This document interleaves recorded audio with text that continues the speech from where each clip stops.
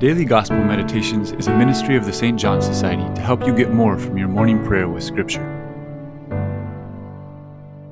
In today's Gospel, Jesus presents the spirituality of those who are sent as His messengers.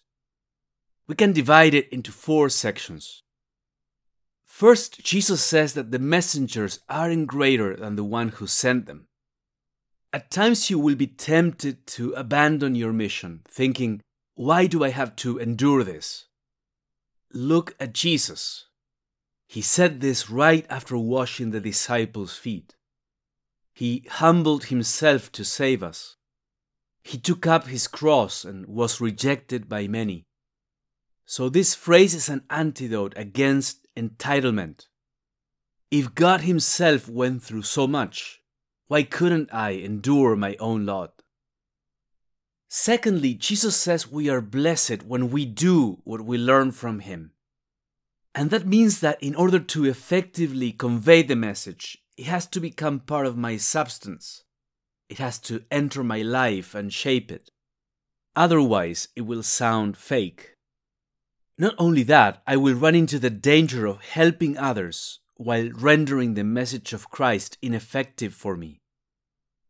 In the third place, Jesus defended his decision to call and send disciples. Because given the fact that Judas and many after him disgraced their office, people could think Jesus made a mistake in sending human messengers. But the Lord wanted to run that risk. He wanted a church of active saints, even if that meant the risk of having traitors.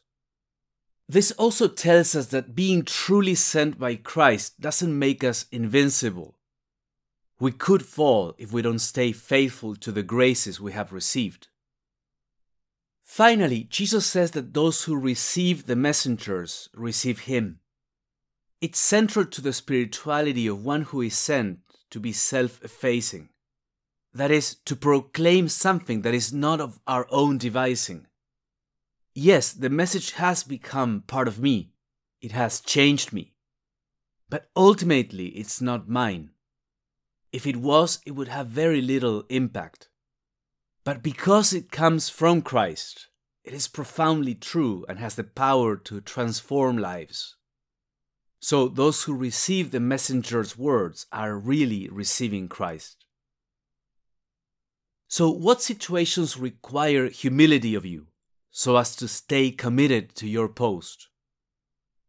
Is Jesus inviting you to assimilate the message you bring by taking action in some way? Why do the advantages of sending human messengers outweigh the risks? Have you seen situations in which the fragility of the vessels highlights the value of the treasure they carry?